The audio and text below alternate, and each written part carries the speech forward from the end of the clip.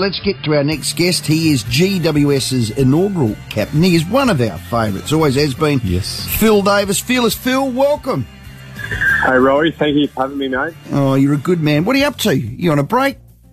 No, we're just back end of our sort of last week of pre-season, mate. So we are just getting all our ducks in order before the season really kicks off next week. Okay. Hey, you're back in the leadership group. Talk us through that.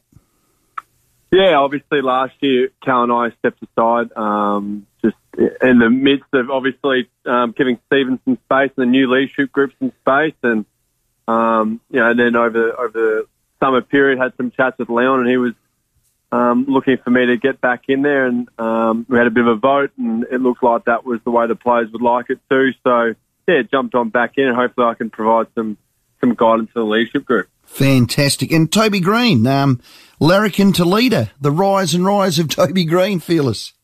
Yes, I know. It's I'm sure it's a one of interest for everyone outside of the footy club, but he's definitely someone that has grown in his leadership and his development. He's probably gone from a bit of a scallywag as a young fella and matured along the way. And yeah, he's a highly respected player within our four walls, and to be vice captain is an amazing achievement. It is. He's a talent. I love watching him play. How are you boys going to go this year? It was you'd have to say a disappointing COVID season.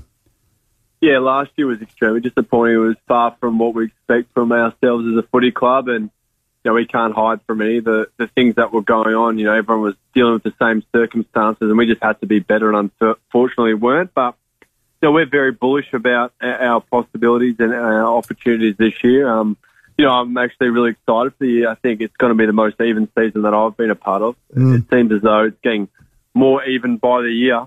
And I genuinely think there's sort of 14, 15 clubs that can play in the finals. And that's going to be extremely exciting. And I think we're well and truly in the mix for the finals. And if not, we're going to be pushing to win as many games as possible. 14 of 15. Okay, that leaves a few out. Your old team, Crows, any chance?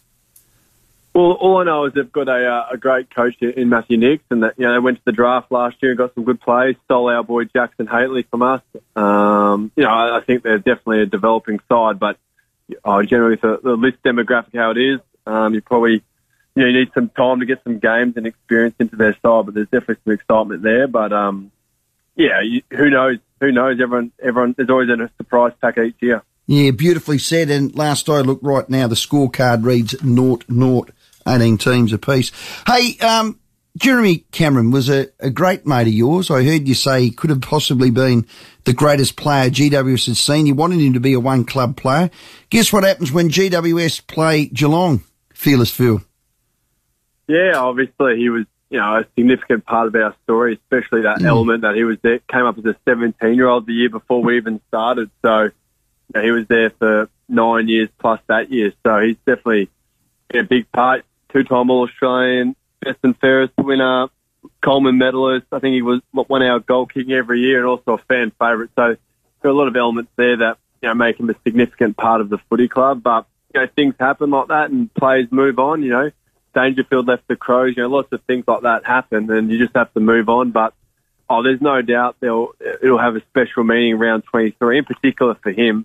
The thing about us is he's just one ex-teammate playing for the opposition while he's got 22 ex-teammates playing against him. So, it'll obviously be a big occasion when we get there. But we wish him all the best, just not against us.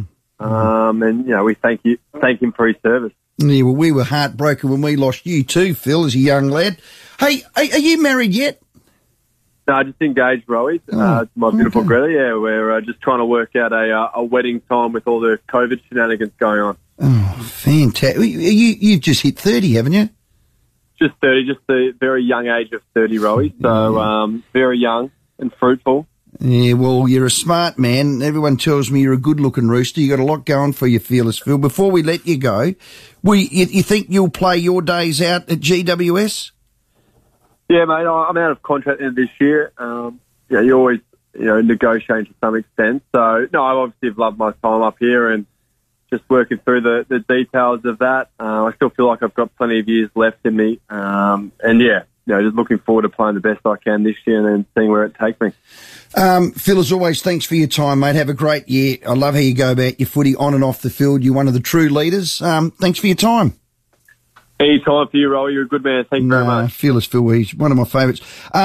They'll have a bounce-back year. I'm tipping that. I think they could be really pushing for that top 8. No question they get it right. I love how they play when they attack that corridor. And this Tin Man rule is going to suit a team like GWS, because what do GWS do well? They kick the bloody ball beautifully. They got St Kilda round 1 in 10 days' time. Our special guest, Phil Davis. And the captain of the Giants, Stephen Caniglio, on the show tomorrow as part of the Amazon documentary, Making Their Mark. So listen out for that.